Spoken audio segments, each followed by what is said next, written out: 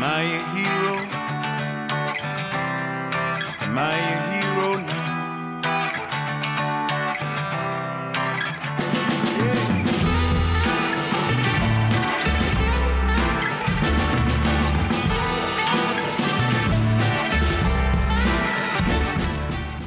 Hello, my name is Carlos. Welcome to Working Class Heroes Radio, a show by working people about working people in New York City. My name is Mel. Thank you for tuning in. We continue to dedicate our shows to all of those fighting for Black liberation. From their homes or in the streets, we stand with you. We are in the third week of historic protests in support of Black lives and against police brutality. In that time, the movement has managed to win an impressive list of demands, attempting to address systemic racism in police departments and in wider society across the country. So it's hard to believe now that during the crucial first week, the discussion was almost entirely dominated by reports of looting and rioting in places like New York City. This threat of looting has been used by officials to justify the institution of the curfew here in New York City and the expansive use of law enforcement that has brutalized protesters citywide. Last Friday, Mayor de Blasio went on the air to answer questions from protesters about police crackdowns and looting across the city, and in particular the Bronx. Here's part of what he had to say. But meanwhile, in just a week's time in this city, we have dealt with not peaceful protest alone. That would have been the clearest thing in the world if we were only dealing with peaceful protests. Brian, if this had only been peaceful protest and any of these incidents had happened, I would have said absolutely inappropriate across the board. And I still say inappropriate anytime there's an investigation that's proven that something was excessive or wrong. But here's the rub, and we have to be honest about it. From the beginning of these protests, we saw not only in New York City, but in cities around the country, a small, well-organized group of folks, some call them anarchists, you can use different names, who were aiming to do violence, who were aiming to harm police officers, harm property, create destruction for the purpose of an agenda. They wanted it on video. They wanted to be able to use it for what they were trying to achieve. That was part one. Then when we thought that was being reduced and we could move forward, 2 nights of property destruction out of nowhere, hadn't seen it in a long time. Those, by the way, were overwhelmingly just plain old well-organized criminals who saw opportunity. I was in Burnside Avenue in the South Bronx, talking to the people whose stores were destroyed, talking to community residents who said we cannot let a community that's fought for decades to come back be undermined. And so there is more to this story than meets the eye. By focusing on the threat of looting, officials like de Blasio have gotten away with reassuring us that police are there to keep us safe, while simultaneously violently cracking down on protesters, particularly in Black and brown neighborhoods. At the same time, the focus on looting has put pressure on organizers, protesters, and supporters of this uprising to conform with the acceptable label of the peaceful protest. You're either protesting peacefully or you're violent and rightfully subject to police repression, ignoring how these uprisings are inherently confrontational. When we come back from a short music break, we'll be speaking to Josie, an organizer and member of Take Back the Bronx, an anti-capitalist collective of Bronxites organizing for community control of the hood. Over the years, Take Back the Bronx has fought to save community gardens, protest police harassment and murders, win repairs from slumlords, and have supported workers on the picket line. Josie has been active organizing throughout the current uprising and was present for the recent police crackdowns in the Bronx. We'll be discussing these issues with her, so stay with us. Yo, what's up, Blast Master KRS-One? This jam is kicking. Word. Yo, what up, D Nice? Yo, what's up, Scott LaRock? Yo, man, we chillin' this funky fresh jam. I want to tell you a little something about us. We're the Boogie Down Production crew. And due to the fact that no one outside there knew what time it was, we have to tell you a little story about where we come from. South Bronx, the South Bronx, the South Bronx, the South Bronx, South Bronx, the South Bronx, South Bronx, the South Bronx. Many people tell me this style is terrific. It is kind of different, but let's get specific. KRS-One. That was Boogie Downs Productions' classic South Bronx. And now we're excited to welcome Josie to our show. Josie, are you here with us? All right, she's here now. Hey, Josie. How's it going? How Welcome you to doing? Working Class Heroes. Thank you. Thanks Excited for to be coming here. on. Of course. Awesome. Well, we wanted to start off by asking you kind of just generally how the issue of looting and rioting has been playing out in protests around the city, especially in the Bronx where you organize. And how is Take Back the Bronx responding in particular? Yeah, so I'd like to say that a lot of this conversation about looting versus, peaceful protesting is really being used as a diversion tactic to distract us from the real issue at hand, which is government-endorsed police brutality and murder of Black folks. And the looting, there was a looting in Fordham, and the looting in Fordham is being used to demonize and delegitimize protesters that are rightfully angry and pushing back against police violence. And, we see that playing out in the liberal media and otherwise. And we're seeing that a lot of this conversation around looting is being used also to sow division in communities of color. We all heard about what happened in Dyckman and how people in that neighborhood attacked protesters and were using all kinds of hate speech. So now for us in the Bronx, what we saw was politicians, community board members, and people like Michael Brady, who's head of the Third Avenue bid, capitalize on the fear being spread around looting to encourage business owners to call the cops on protesters. And in fact, for the protest that I was part of on June 4th, we were even threatened with a Dyckman-style welcome. And, I feel like part of me believes, and I know a lot of people agree with me, that all of this contributed to the extreme and disgusting levels of brutality we experienced at the hand of police in Mott Haven. Thanks, Josie. And what do you think the curfew had to do with all of this? I mean, what was the purpose of the curfew, and what did it look like in the Bronx? Yeah. So, from what I saw, the curfew was truly set in place to repress protesters and halt mobilization without having to respond to people's demands. I personally view the curfew as an intimidation tactic. And to be honest, I don't think it worked because people were still going out. So the curfew wasn't about protecting people. It was about protecting the violent and capitalist regime we live in. And the curfew really provided an excuse to increase police presence and vigilance and to really incite fear and make people afraid to go out and make use of the First Amendment rights.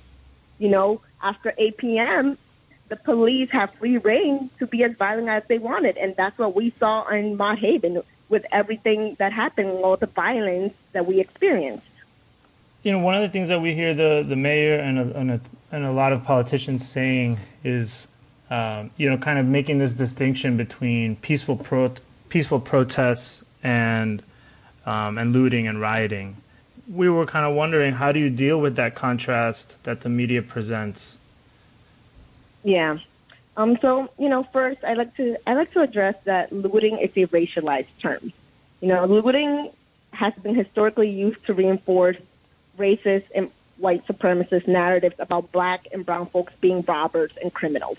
So really, when you hear lootings, there's a race. It's a race term that you're hearing, and it's sending a message out. And I really like to challenge the narrative about protesters being looters, and actually pose the questions: who are the real looters? And I just want to frame it in the context of at least my experience, which is what I can speak from most.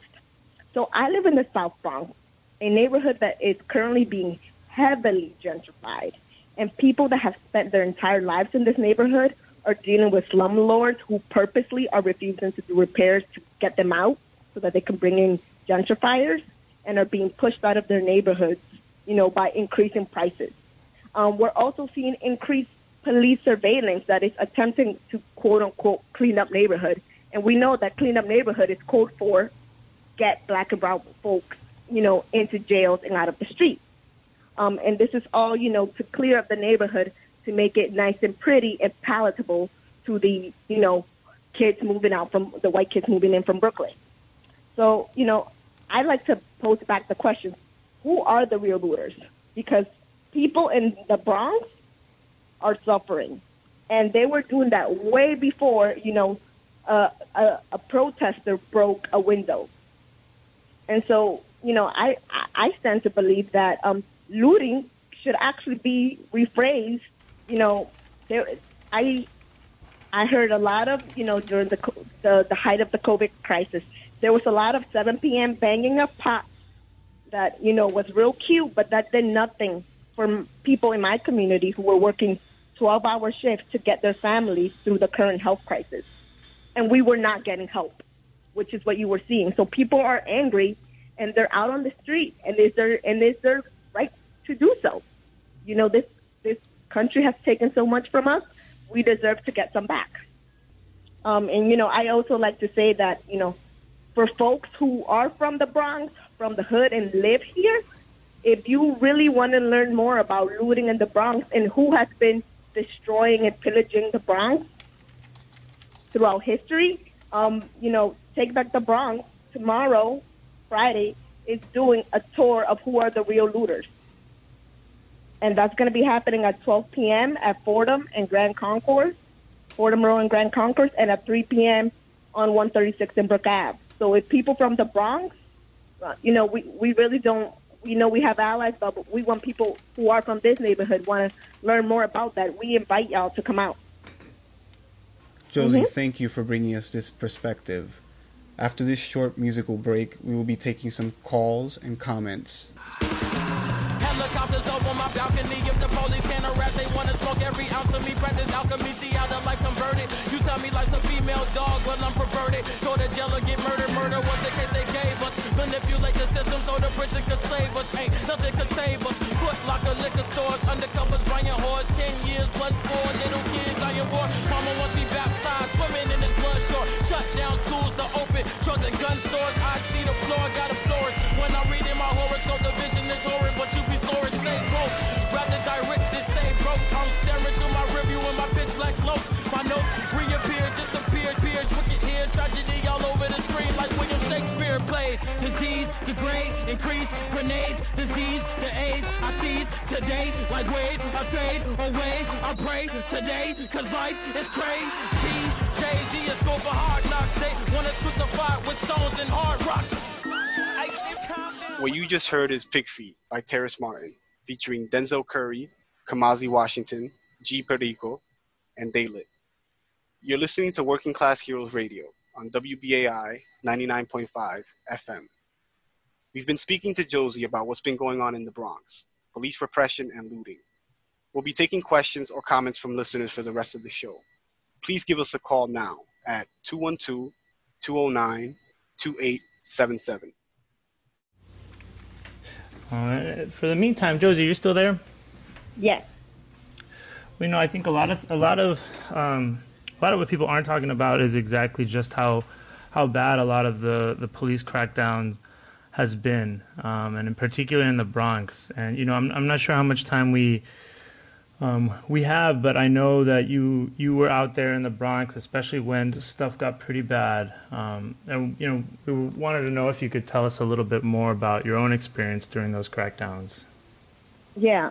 So we were out Take Back the Bronx and Decolonizers Place and some other allies, and throughout our work, our main priority, was to engage people from our neighborhood. Wanted to go out into the projects and reach out to the people from our communities that are experiencing a lot of what's going on, and to get them engaged and involved. And around 7:45 p.m., we were kenneled in by police. We were going down an avenue, and all of a sudden, cops came in on their bikes and barricaded that side of the street, and then barricaded the opposite end so that we could not move. And they kept us there until 8 p.m. so that they could mass arrest everyone. And mind you, there were people who were less than a block from their home, but they were still arrested because they were barricaded there from the police and could not move. And it was extremely violent on the police's part. They tear gassed us. They were hopping on cars and beating people with bats.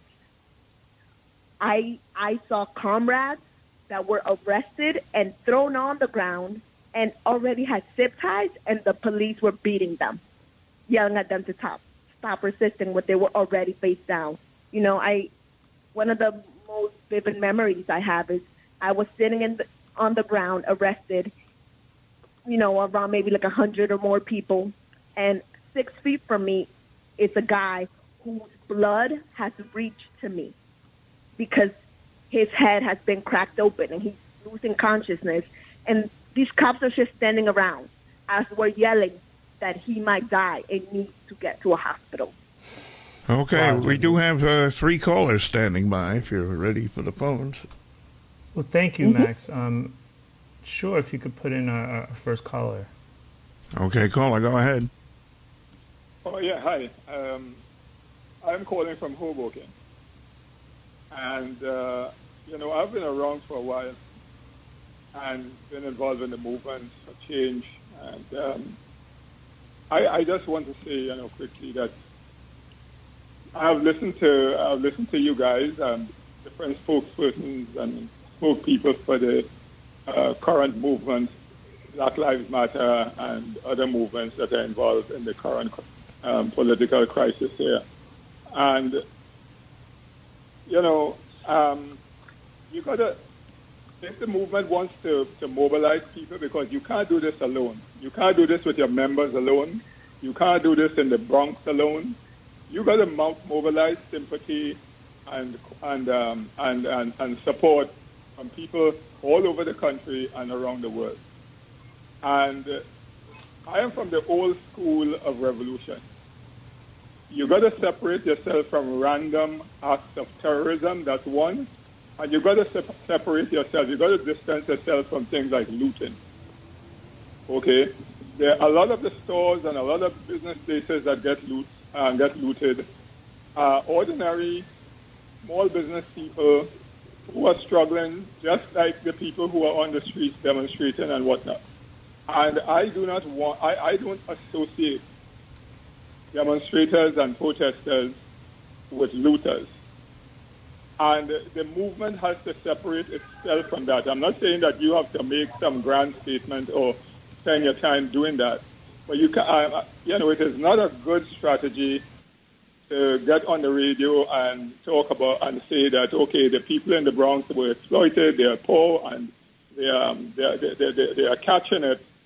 And, it is okay if they go out and loot. That does not bring you supporters. It alienates people, even the very said communities that you're fighting for, or the communities that you're dependent on for support. It alienates people from the cause. Thank you, caller. Sorry, I'm going to have to cut you off just so we can give Josie a chance to respond. But thanks so much for your call. Josie, did you have any response to the caller? Oh, we seem to have lost Josie. Oh, got it. Well, maybe we can, I don't know if you can get Josie back on the line. If not, we could switch it over to another caller. Well, here's another caller while I make the call. Thank you, Max. Yeah, hi. Hi. Yeah, I live in the Bronx also, and I just wanted to echo what the first caller was commenting on. I've been hearing a lot of the people who are supposedly like leaders in the movement, and when I hear them say things like, no, it's not looting, it's just redistribution. The pharmacy that was looted in the Bronx was owned by a family of people who were, immigrants themselves. Their name was Rodriguez. And if you look at footage of what those young people did to that pharmacy, it was just horrific. It was just vile to see the things that they were doing. Stealing medication from people who were ill, people who lived in that same community. The destruction that's caused by, people rioting and breaking into stores is unforgivable.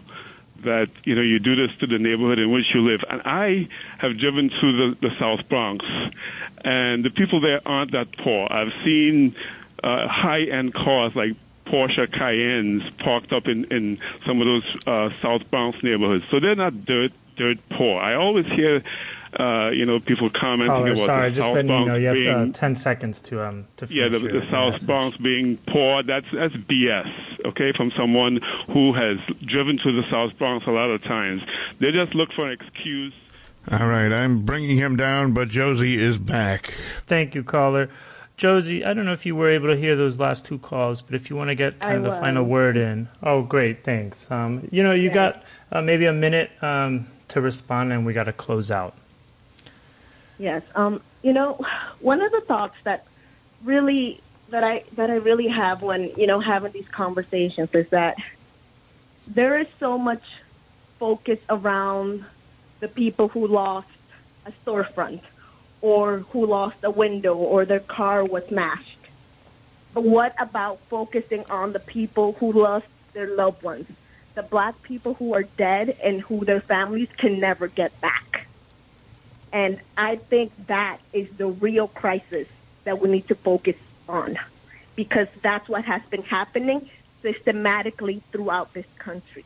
And we choose to hold on to the looting that happened here or there, oh, how unfair something was for a specific family, and we do not realize or think about the bigger system in place that is killing people and that is sanctioned by our government. Thank you, Josie, for responding to these callers. Unfortunately, we're out of time. Because of the technical issues we had, we couldn't respond to the points our callers made, but this is how we would have responded on air. So to the caller who expressed his concern with the relationship between the movement and the looting, what I would say is that we understand that looting is a regrettable activity, and it isn't done intentionally by the movement. However, we should really consider why the looting takes place and the way it serves as a reflection of the social conditions of the people who engage in it. If we consider the fact that the Bronx has the poorest congressional district in the country, if we consider the historical neglect by city officials of large parts of the borough, if we consider that Fordham, the area that was affected by the looting, has benefited from large amounts of city funding to develop it as a commercial district, but the residents who live in the area have only known neglect and deteriorating living conditions, then we can start to see how, while looting is not often a conscious political act by the people who engage in it, nevertheless, it is an expression of spontaneous political activity by people who are systematically excluded from any meaningful way of changing their horrible conditions. And yes, they're also victims of looting themselves, in the sense that they often deal with landlords who deprive them of adequate and safe housing, and businesses who only seem to have a concern for the community if it means they get to profit from it. Fordham has a lot of pawn shops and jewelry stores. Speaking for myself, I live very close to the Fordham area where the looting took place. In the last few years, there has been an effort by certain business interests and city officials to improve the area. However, this improvement has not touched the lives of the people who live there, who understandably begin to feel resentment that there seems to be unlimited money to help businesses, but never any to help working people, the unemployed, or tenants. My last point would be a plea to also consider the racialized history of the term looting, rioting. Historically, for example, during the Black uprisings in the 1960s, or even more recently in LA after Rodney King, or even Ferguson a few years back, the notion of looting, rioting was applied to delegitimize political protest and activity by Black people. We can see that kind of thing is at play here too, when the media and the forces of official politics use the looting issue, looting, rioting, as a way to divide people along class and racial lines by focusing on the so-called violence of property damage and not on the social conditions that have produced that as a response to lived conditions. What I would like to say to this caller is that they should really consider what I said before to the previous caller, especially as it concerns the Bronx having the poorest congressional district in the country. The fact that you may see luxury cars in the Bronx as you've driven by, and so you don't really have a real idea of what it is to live there day in and day out, is no more evidence of the wealth of the people who live there than the fact that having a Target or a Best Buy on your block means you can afford to shop there. That's all from us for now. Thanks again for listening to our show. Unfortunately, we're out of time for tonight. Thank you, Josie, for coming on the show, and thank you all for listening. After our sign-off tonight, we leave you with an excerpt from Kimberly Jones from David Jones Media, responding to the issue of looting in our neighborhoods. Her words resonated with us, and we've decided to share them here. We encourage you to check out their Facebook page for the rest of the clip. Tune in with us next week to continue our conversation on police repression in light of the ongoing uprising.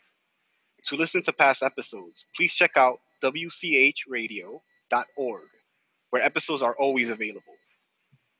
If you like our show and want to support community radio, you can go to wbai.org and become a BAI buddy on behalf of Working Class Heroes Radio. Stay safe, New York, and always in solidarity. So when they say, why do you burn down the community? Why do you burn down your own neighborhood? It's not ours. We don't own anything. We don't own anything.